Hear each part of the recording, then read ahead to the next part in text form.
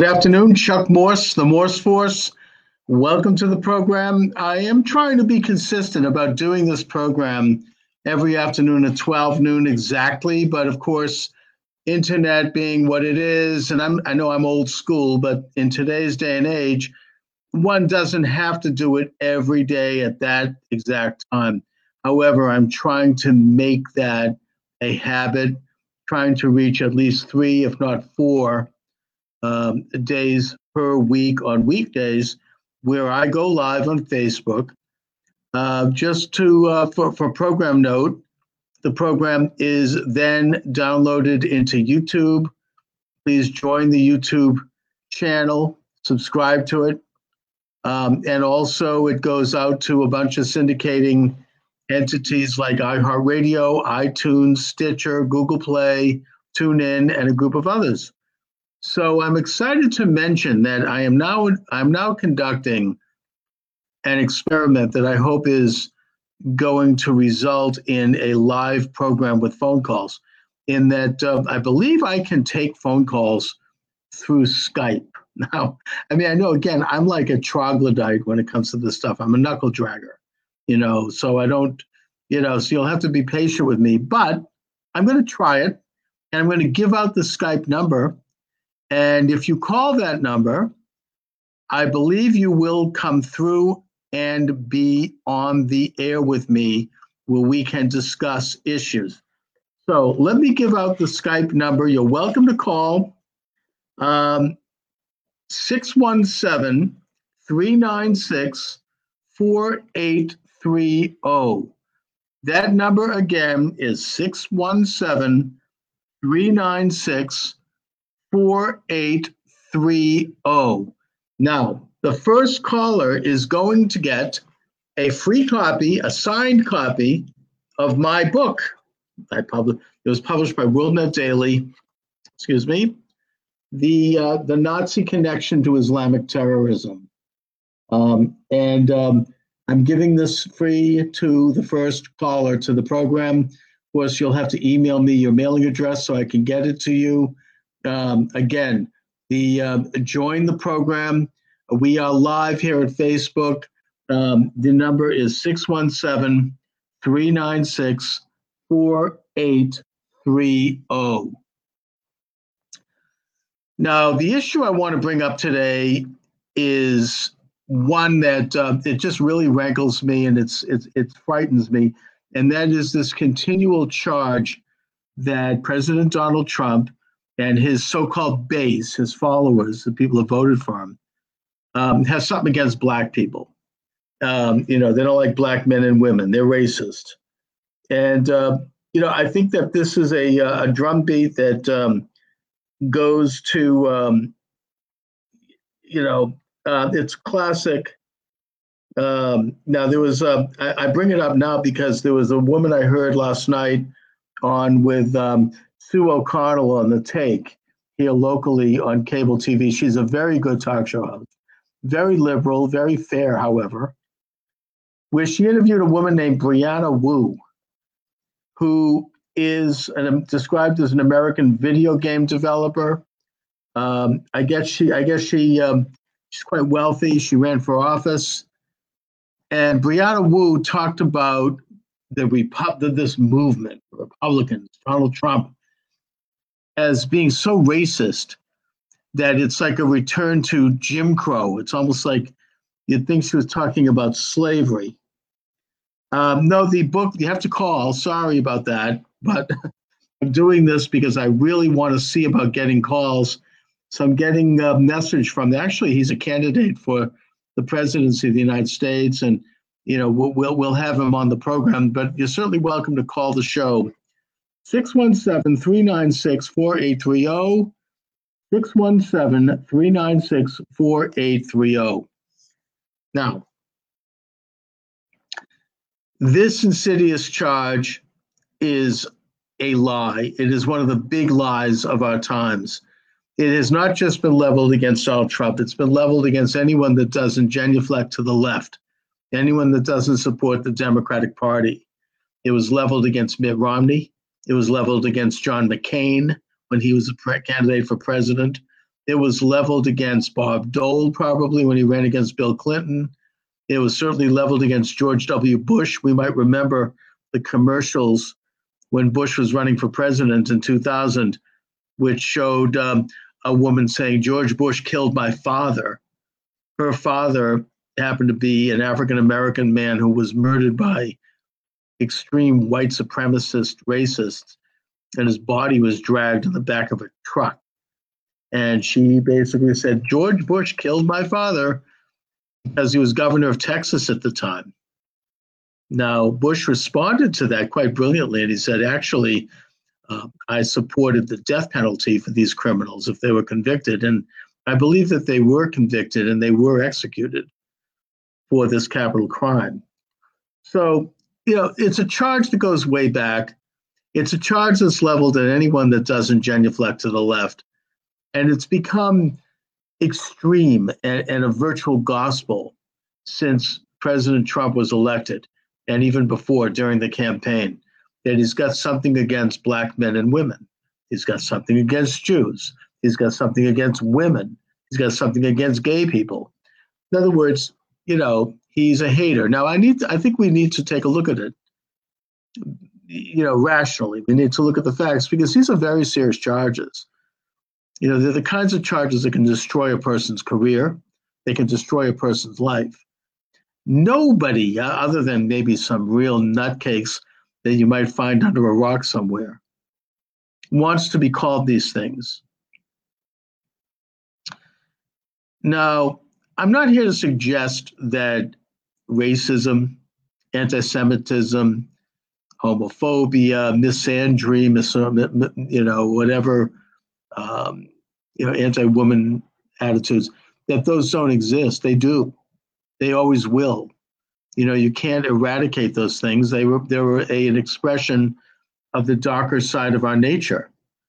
And that, yes, we have to be concerned if any of those things become a part of public policy. That's a very dangerous trend. And it's something that it has happened in this country historically. I would suggest that less so than any other society in history, and that in America, those sorts of movements are the exception and not the rule. But nevertheless, yes, they happen because they reflect, as I say, a dark side of human nature, and one that can at times become predominant in a society and in a political system.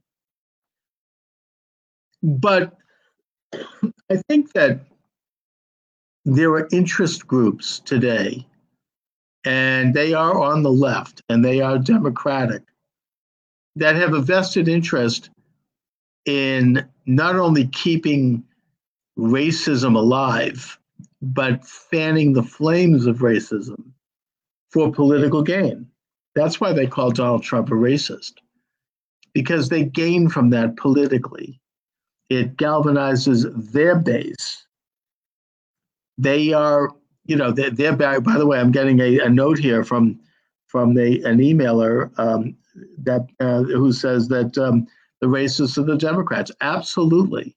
Certainly historically, the party of slavery, the party of Jim Crow. But more currently, it is their policies that have hurt Black people and that have hurt other minorities. And that they keep racism alive because it allows them to continue to divide societies and to attack their enemies. Anyone who doesn't agree with them can be called that. Now, what do I mean by their policies hurting minorities? What I would suggest is that if you take a look at Black progress up until the 1950s, early 1960s, it was substantial in this country. That racism was rapidly becoming less and less a factor in this country.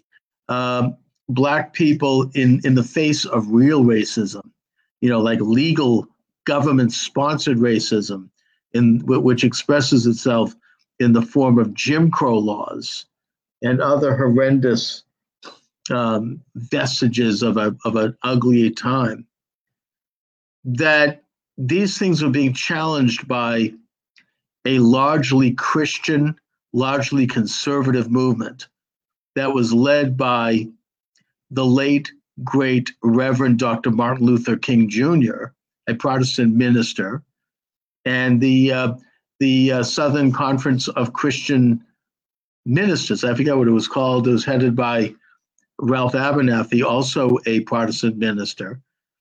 And it was bringing to the fore the fact that racism is immoral.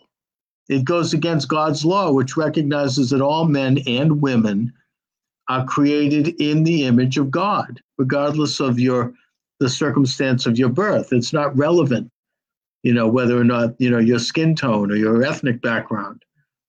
We're all equal under God. We're all in the image of God. And out of that idea came the American ethos, which is that, as expressed by Thomas Jefferson in the Declaration of Independence, that all men are created equal.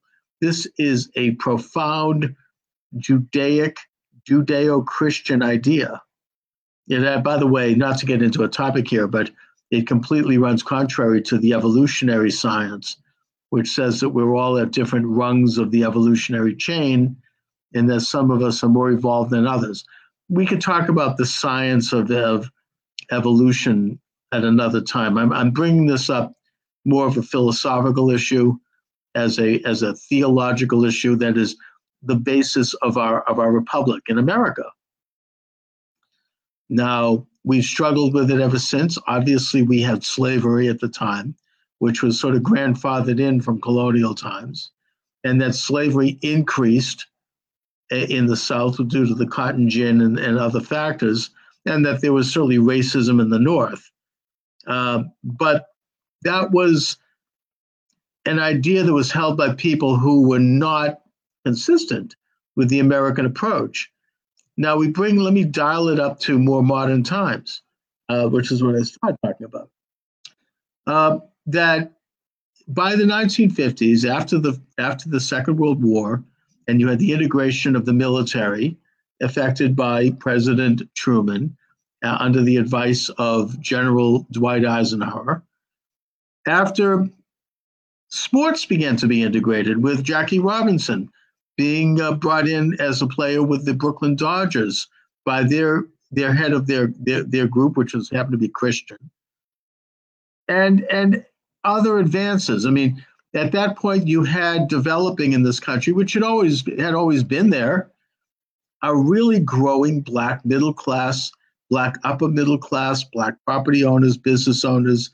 Black people were really beginning to participate in all aspects of the American dream, all of the blessings and benefits of being an American citizen. And it was moving in that direction quite rapidly, and thank God it's continued moving in that direction. But then in the mid-1960s, after the passage of the Civil Rights Act and the Voting Rights Act, both of which were Republican ideas going back to the Civil War, and both of which were repudiated by the Goldwater Republicans, which is a terrible political mistake. They didn't do it because they were against civil rights. They did it because they didn't like some of the other things that were being baked into the civil rights movement that they felt would move the country more towards socialism. And in that sense, they were correct. However, by repudiating the entire body, they were missing a very basic point, which is that it had been up until that point a Republican ideal to get rid of institutional racism. So by doing that, they lost generations of African Americans and liberals who shifted their allegiance to the Democratic Party. At the same time, you had high-level Democrats who had been racists shift their allegiance to the Republican Party, which was more enlightened. So you had two things going on, but the big mistake was the shift to the Democratic Party because of the stupid and wrong-headed policy of opposing the Republican-authored and created Civil Rights Act of 1965. But once the left really took over the reins of power in terms of our social entities, a social contract, they began to implement policies that hurt African Americans and by extension other minorities. They hurt African American business by supporting higher taxes, by supporting more regulation, which made it more difficult for people to get in business. It made it more difficult for small businesses to expand. It made it more difficult for banks to lend money to small businesses and to startups. It hurt business on levels that they can't even be expressed. And that particularly hurts Black business and minority business and smaller business who are just beginning to emerge from a generation of race, of institutionalized racism, and beginning to really flex their muscle and develop an infrastructure. The attitudes, the anti-business attitudes of the left, which came to dominate the Democratic Party, that hurt Black business. It hurt Black entrepreneurialism. The left also hurt the Black church. The Black church, I would suggest, had been on the forefront of Christianity in this country. They had the moral and ethical authority to save Christianity in many ways in America by reinvigorating it, by inspiring it, particularly the Protestant churches, probably Catholicism also, probably Judaism to an extent. And the left, starting in the 1960s, with their infiltration of the National Council of Churches and with their, the pro-communist left, they damaged the Black church. Margaret Sanger damaged the Black church in the 1930s with the Negro Project, knowing that she couldn't push abortion in the Black community as a white activist. So they arranged to pay off Black ministers and corrupt them in exchange for their introducing abortion into their churches. This was while the Margaret Sanger and her group Planned Parenthood were building abortion clinics in Black neighborhoods. Why did she do that? She did it because she was racist. She felt that Black people were, as she wrote in one of her journals, part of a, quote, dysgenic race. And she also collaborated with Fritz Rutten, who was a major theoretician for the Nazis in the 1930s. But let's not go there. That's another subject. The point I'm making here is that the left damaged several pillars of the Black community. They damaged Black business with their anti-business, anti-high tax, high regulation policies. They damaged the Black church by taking away its moral authority through corruption and through anti-religious orientation and beliefs, a belief in an anti-God, actually. They damaged Black families with their nationalizing of welfare. Now, welfare is appropriate, I would argue, not just as a private charity, but also as a public question, if it's handled by local communities and by states, perhaps, so that people at a local level can be handled with dignity if they fall through the cracks, if they can't sustain themselves. They can be helped as individuals. We can address their individual needs. Maybe they're in trouble because they have no family. They don't have private benefactors who can help them. We don't want people in this country to be homeless. We don't want people in this country to be hungry. We don't want people to be suffering in this country. We're one of the richest societies in history. We are the richest. But the best way to address that level of poverty is through local charities and local governments, working with local charities and local businesses. Instead, the left sought a nationalization of charity, calling it, quote, welfare. And it ended up treating people like they were numbers. It didn't treat the individual and their unique needs. Instead, you just had to sign up and you would get a set amount of money. I recently read that there were some economists who believed, starting in the 1960s, that This would improve the gross domestic product because it would put more dollars into the economy, which would then go to consumption. And technically, that's true.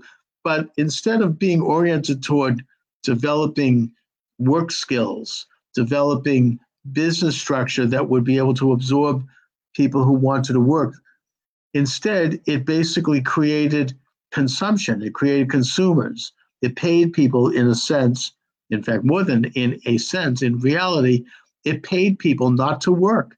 Now, I don't blame the average person for accepting that money. Somebody's banging on your door and saying, hey, come on out. I got a check here for you. You take the check. I would. I blame the government. I blame the left-wing government and their policies for setting up a system by which people would be corrupted in that way. They would be offered this money. And you had left-wing groups after the Johnson administration, when it was given to these nonprofit groups like Acorn, they would go door to door and sign people up for welfare. The result was a demoralization, particularly of minority communities, because they're more vulnerable. And of course, today you have liberal activists who will point to you and say, well, more white people than black people are on welfare. And that's true. I mean, technically. But the fact is that if you take a look at the proportion of the population, I think that black people make up maybe 3%, maybe 5% of the population of the entire nation. So what percentage of black people are in welfare versus white? The point I'm trying to make here is that black people were specifically and deliberately targeted for this welfare program under the guise that there was something altruistic about it. There was something good about it. And the result is that it damaged the black family. Okay, let me give out the number. You're welcome to call in. This is a live program, and I am taking calls. You're welcome to join me, Chuck Morse, the Morse Force, Monday through Friday, 12 noon, most days, at 617-396-4830. 617-396-4830. What is on your mind this afternoon? I'm giving a free book, my book, The Nazi Connection to Islamic Terrorism, to the first caller. You'll be getting a free signed copy of my book, which was published by WorldNet Daily in 2010. So you have the damage done to the black community. You had black mothers, black women who were paid welfare to separate from or not marry their men. Then you had more money paid to black women for having babies out of wedlock.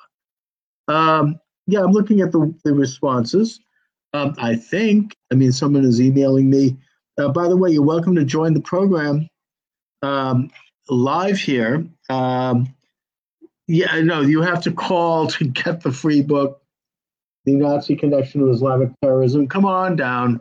Give me a call. Let's go on the air here. By the way, your call will be carried on YouTube and all those syndicates. 617-396-4830. I am doing this wonderful experiment here in live online radio with calls.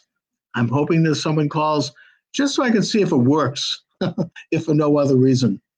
617-396-4830. That's 617-396-4830. Please call in. We're live here at Facebook.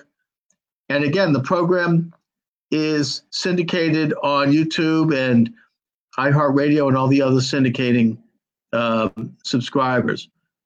All right. And it looks like we are getting a call. Hello, you're on the air. Thank you for calling. Try again. I'm sorry about that. There we go. Let me just see. Give a call again here we go. All right.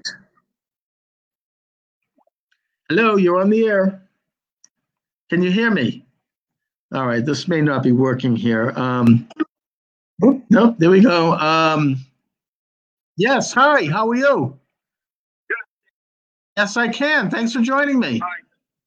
Hey, you're very welcome, man. I've never been on your show before, but usually I'm on the Todd Green show in Texas radio, which is nationwide. Yeah. And you said that what's on people's minds these days? Well, there's a bunch of things right now. We got about 30,000 South Americans, Hondurans, heading our way. Yeah. And President Trump just fired the HHS secretary, from what I hear. Right. And, so what's in store for our borders? What's the limitations? What can our troops actually do? Are they going to stop the invasion? If they do not stop the invasion, I really, truly think that this country will be brought down to its knees.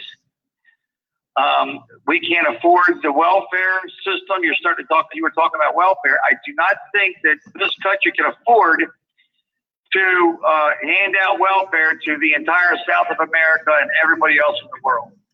I couldn't agree more. I mean, it's an end to our borders. It's an end to our sovereignty. It's an end to our sovereignty. Yes, it is. And I ran for Congress twice, by the way, in Maryland. Okay. And good experience. It's very hard to reach the people because it takes money. It is, and this is an issue that just makes common sense. And the opponents their logic is so twisted. They don't really have logic. They won't answer you if you ask them. What benefit does this country get by letting tens of thousands of people enter the country illegally and then go on welfare? I mean, is that a humane policy? Even for them, is it a humane policy?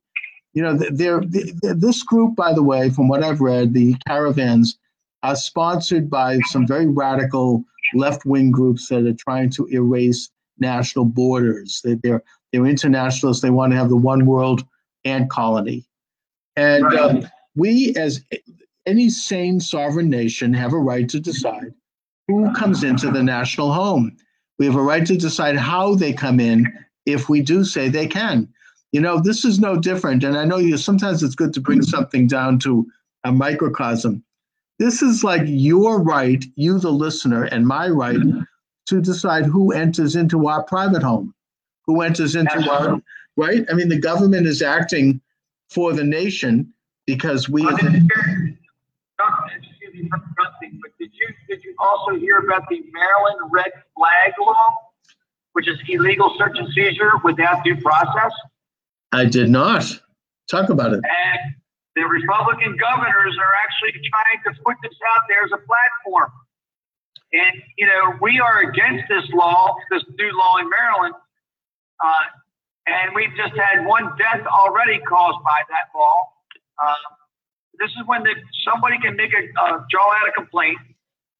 Okay, start a complaint, give it to the policeman. Next thing you know, you've got the ATF, you've got everybody knocking and banging down your door, raiding your house, taking all your guns, and charging you with all kinds of things that they're going to dream up things to charge you with. Oh my God. It's horrible. I mean, this is totally communism. Oh, I mean, it's against the Fourth Amendment. Now, doesn't a judge have to give a go ahead on that? I mean, if you this is without due process. Oh, that's an outrage. You don't even know who your accuser is. That's horrendous.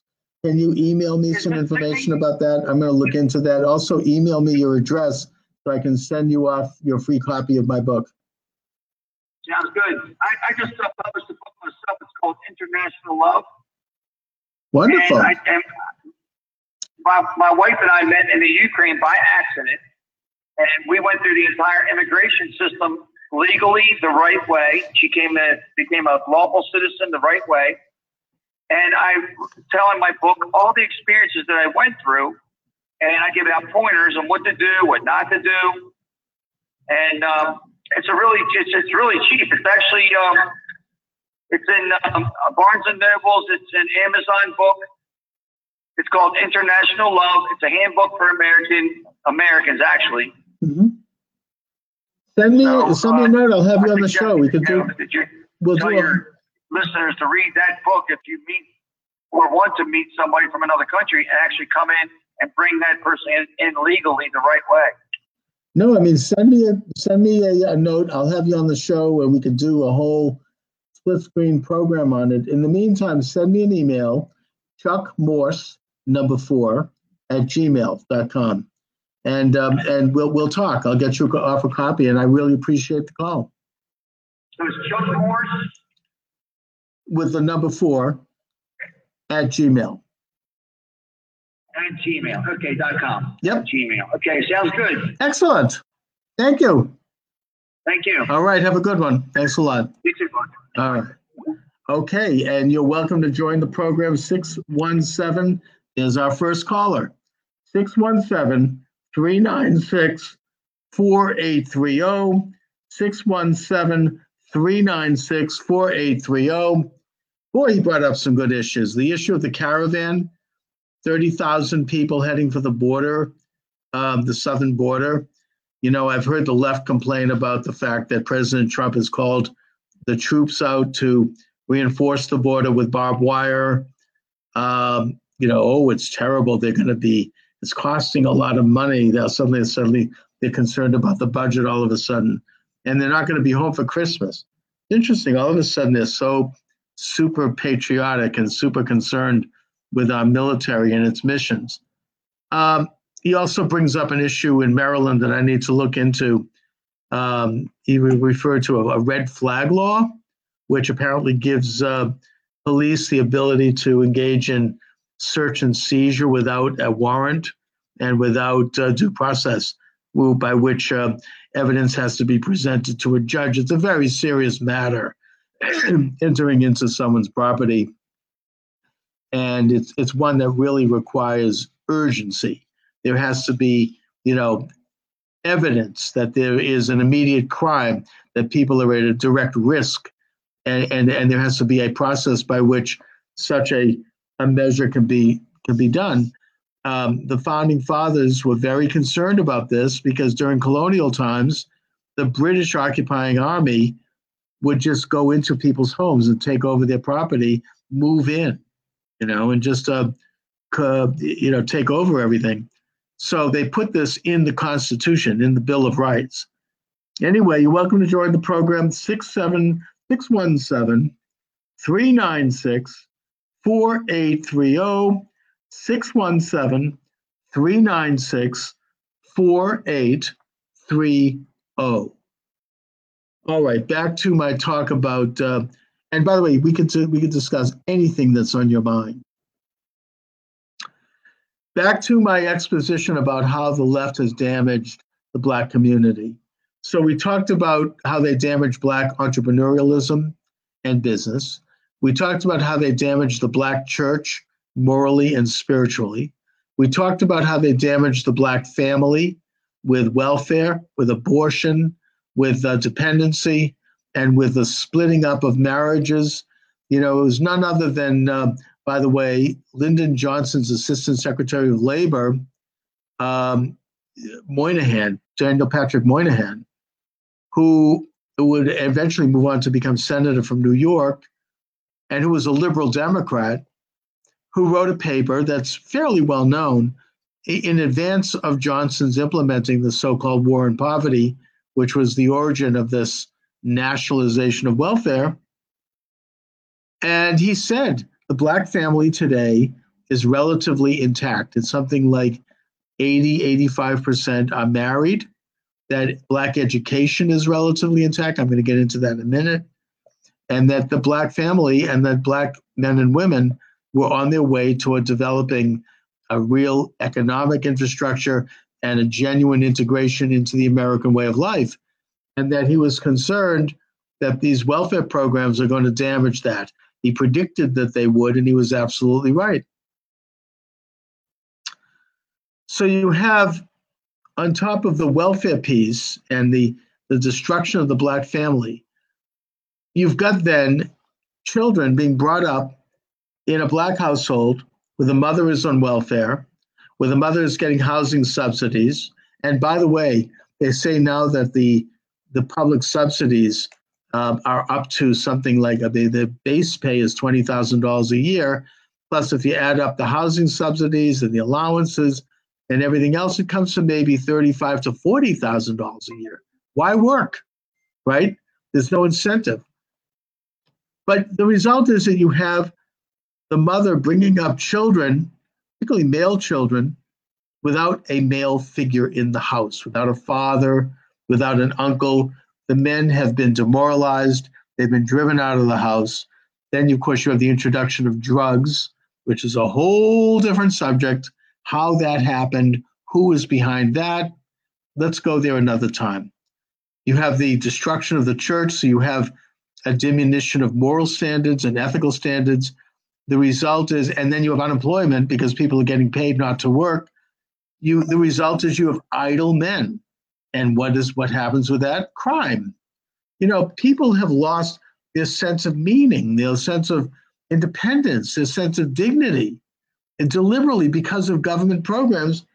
And so, you have people who then resort to crime, violence, drug addiction, drug crimes, murders, and every other form of social dislocation and social negativity.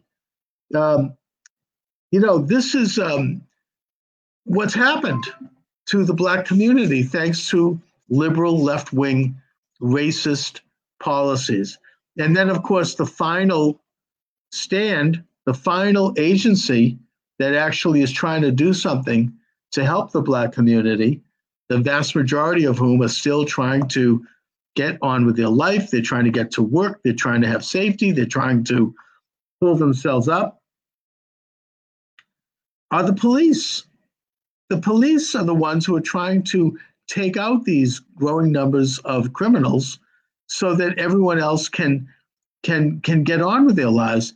And they were demonized, particularly during the Obama administration, when you had Black Lives Matter, which there is evidence that George Soros is behind that, calling for the killing of police, and several police were murdered during the height of that campaign.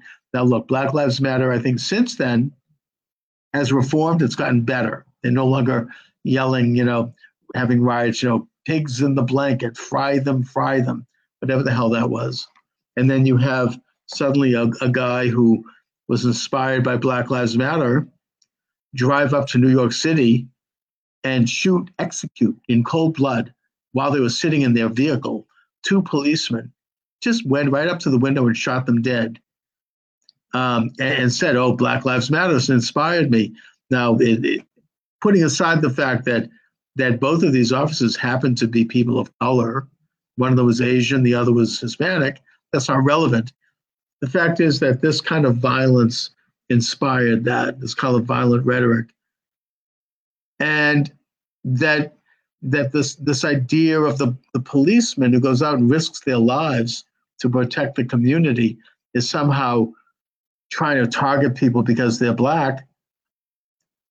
I'm not suggesting that this wouldn't happen, but to smear policemen like that, they are the last line of defense for the Black community. I'm getting an email here to discuss Agenda 21. You're right, that is a subject for another day. It's a very interesting subject. I actually have had some direct issues with that in terms of dealing with people who advocate that. And that has a lot to do with the fires in California. Let's just talk about it briefly. Not to digress here, but first of all, it's interesting that since actually the turn of the 20th century, since the administration of Teddy Roosevelt, the federal government has controlled, if not outright owned, I think it's about 2/3 of the surface of the United States west of the Mississippi, under the guise of the National Forest, and that they have done a very poor job of managing those forests. President Trump is exactly right when he raises this issue. Even the New York Times admits that. I was listening to the podcast on the New York Times. My wife likes that, that being Michael Barbaro in his podcast, and he interviewed an expert, and they had said, yeah, that's right. The management of these forests is problematic. The fact is that a forest needs to be managed in the same way that any other agricultural region needs to be managed.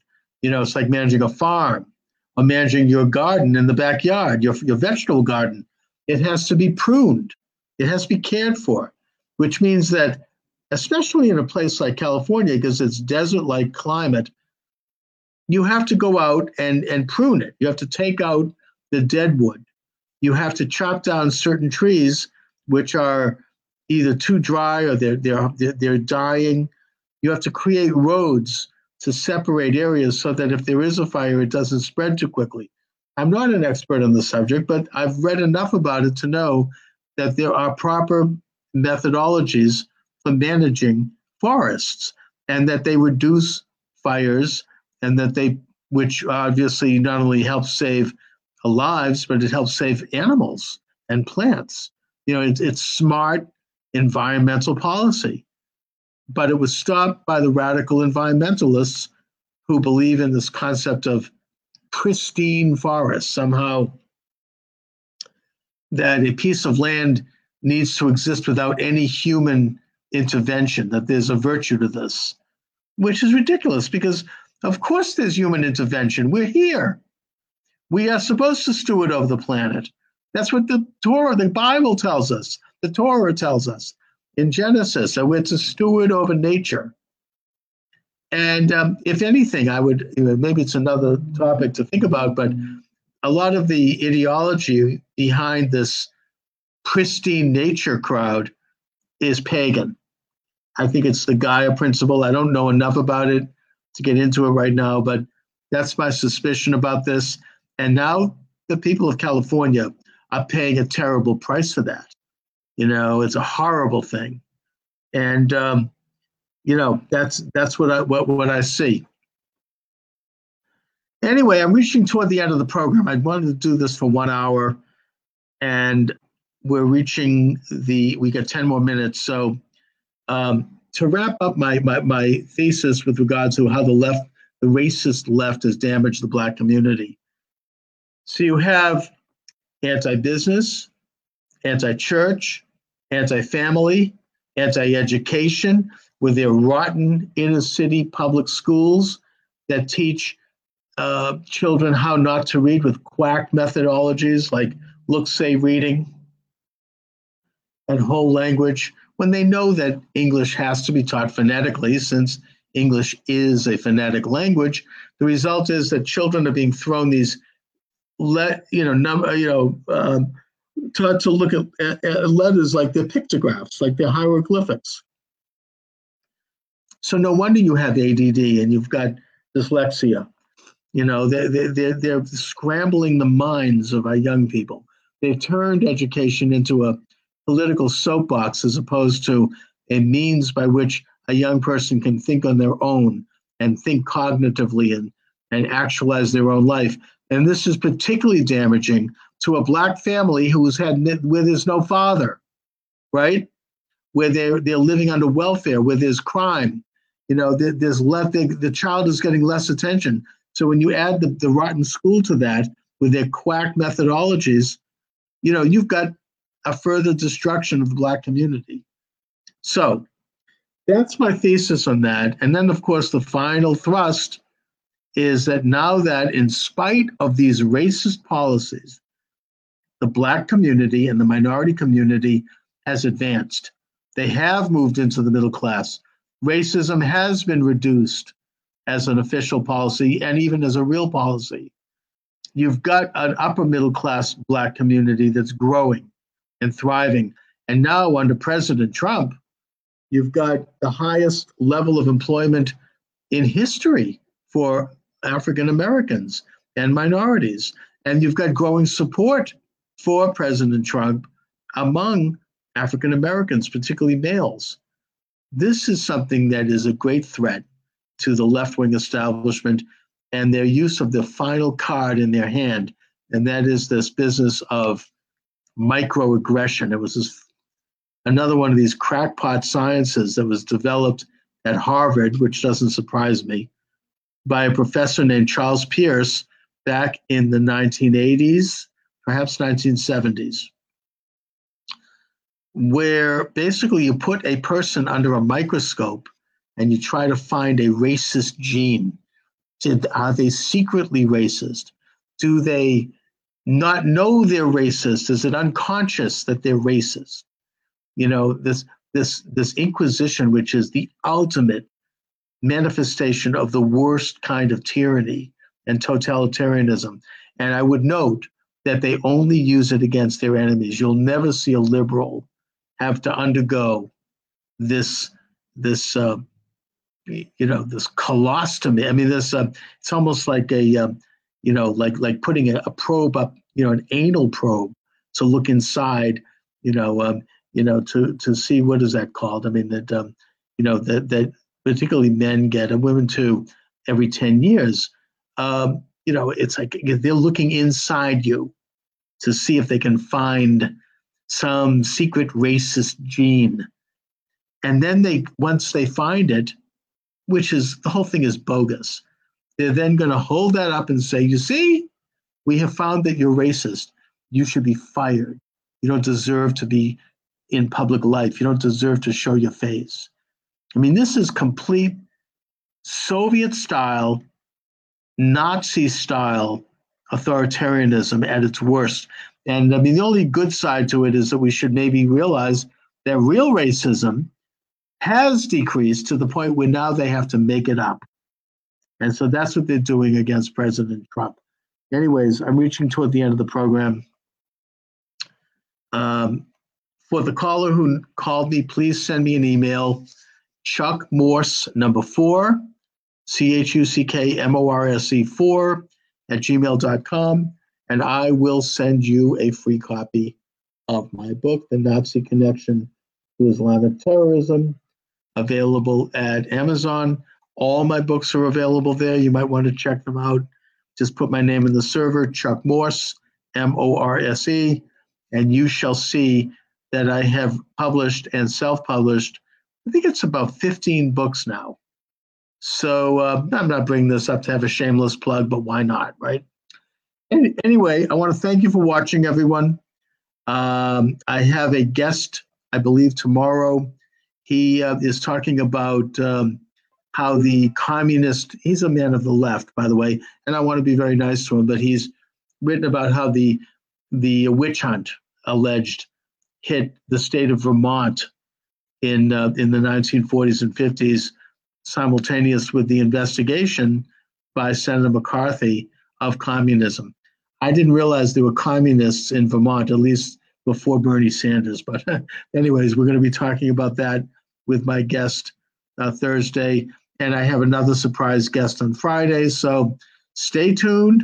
Thank you. I'm doing the program Monday through Friday at 12 noon live here at Facebook. Check it out on YouTube. Please join my YouTube network. Subscribe. It's free.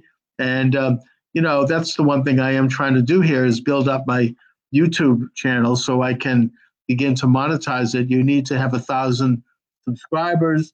Right now, I think last I checked, I have 714. So it's building, but I'm obviously trying to find ways to continue to build that. So check out the Morse Force or Chuck Morse on YouTube, and please subscribe. Anyway, again, I want to thank you for joining me this afternoon. This is Chuck Morse. Have a good day, everybody.